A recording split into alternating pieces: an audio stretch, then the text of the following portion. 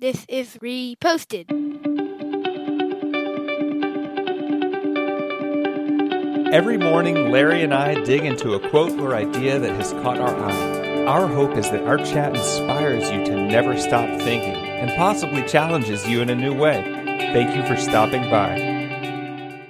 So for the Olsen house, September and fall means back to school shindigs. Soccer season starts back up, so I'm kibitzing with parents on the sidelines. Maybe you take the summer off from church, so you're getting back into the groove again. All of those activities add up to lots and lots of small talk. On the face of it, you'd think that I would be the better of the small talkers between me and my wife. However, she is way better at it, as it turns out, because I think she mainly just embraces small talk. We know you love the small talk because you think everyone is a Pandora's box and you never know what you're going to get out of it. So you love chatting with new people, right? I do. And I'm not on topic. Taking the summer off from church, is that a normal? Maybe that's a spiritual exercise. I don't know. I just throwing that in there. I was, talk to your pastor, be like, hey, I'm going to take the summer off. I'll see you in a couple weeks. By the way, a lot of pastors take the summer off, but go on. Yeah. I mean, I kind of, I don't know if you're being tongue in cheek or not, but I kind of view small talk as a necessary evil. It's not something I like doing, but it's something that I view as something that's necessary. So I don't really like doing it, but when it gets going, I can get into it. And get better with time. It just seems like fall, there's lots of opportunities that I am stuck small talking with people. I mean that. Lots of back to school events, lots of soccer reconnections. So I'm forced to small talk. I do mean that. I feel like we've talked about this before. You do like genuinely when you meet a new person, kind of going down the rabbit hole with them.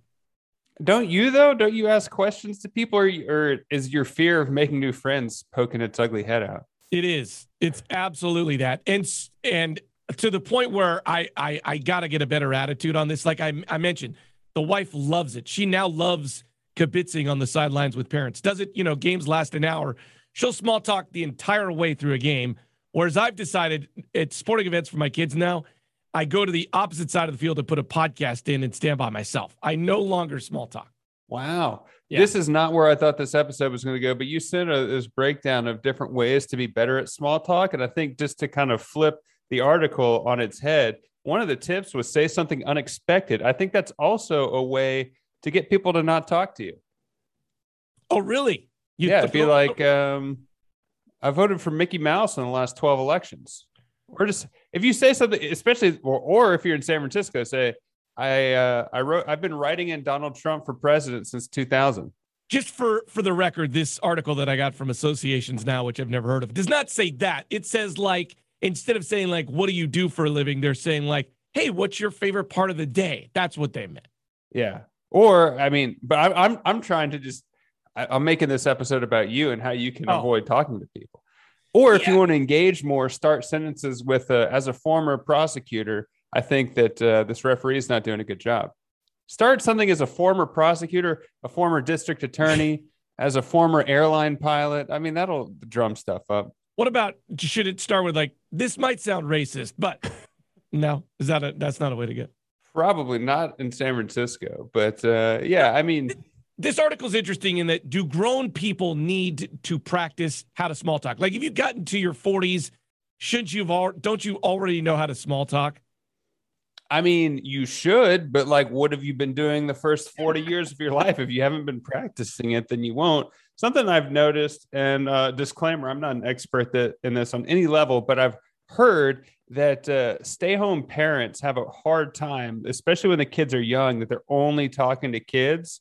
And then like you get the muscle of talking to people about adult topics kind of atrophies. So, I mean, with anything you need to practice. And I can go back to, I haven't said this in a while, but like if anyone in the world has the means or the time, I'd say take an improv class. That'll help you in every aspect of life, especially small talk, because you yes and it just keeps things going. Yes, I was about to say the yes and part, right? Someone's talking to you. You don't change the subject. You don't go against what they say. You just add to what they're already saying. Yeah, and then it becomes a building exercise together. And if you're you just say, no, I'm listening to a pod. Or you put like your Beats by Dre noise canceling headphones on. I used to really like having small talk on planes when I was, I guess, younger and I flew more. I was like, who's the interesting person I'm going to meet? Maybe I do like small talk. Now I have noise canceling headphones. I put them on before we get on the plane. And if someone asks me a question, I'll like take the ear off. I'm like, what? I'm like, oh yeah, okay. And I put it back on. So I also fly Southwest a lot and I don't want people to sit by me. So Nicole thinks I've mastered the ability to give out this angry vibe so no one will take the middle seat next to me. This idea of yes and when you're in small talk, I like that. You're having a conversation with someone, you've just met or whatever, and you find out they're from Mississippi. I love to go down the rabbit hole. Like, oh, you're from the South. What's Mississippi like? I love to deep dive into that thing. I kind of go directly to what a little nugget that they gave me. I got a question that might make you question your earlier statement. You don't like small talk and you present it as a negative, but like what defines small talk?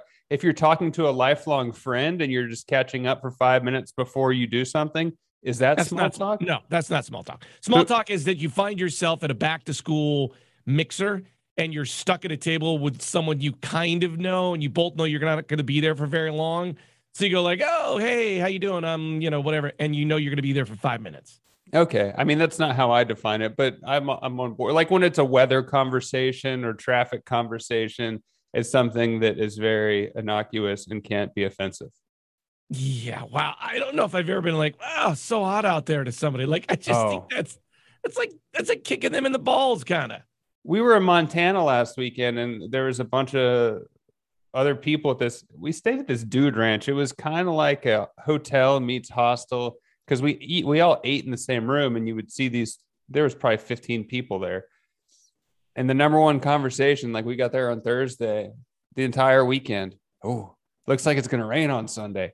Like people love talking about weather because it's the most common thing. Like you're not going to get, oh, I don't do weather. Like I always feel weird, man. Like, where'd you go to school? That doesn't really come that much up anymore because I'm older, but like asking someone where we went to college is always like to me, it's a landmine. 1% or 10% of the time, be like, I didn't go to college. And there's no reason I should feel uncomfortable, but I do. One of the things they say about becoming a good small talker is you need to change your mindset. And so I'm the epitome of this, right? I go to these things these days and I'm like, I don't want to meet any new friends. I got friends I don't see anymore. And so I go into with a bad idea. But if I know that I'm going to a school event where my wife works, I can go in and realize, okay, this is 60 minutes. I can get through this. And so when I can turn it on to ask a few questions and move out. But I like this idea. If you go in thinking kind of like anybody you meet might be a Pandora's box. You might meet a film director and they might put you in your next movie. Yeah. I mean, you never know. Like if you're not willing to engage, you're never going to get it. Another plane story. We were flying to Baltimore once. I sat next to this guy and I started chatting him up. I don't know how old I was. I was young. And I chatted him up. At the end of the flight, he gave me a Shaquille O'Neal rookie card.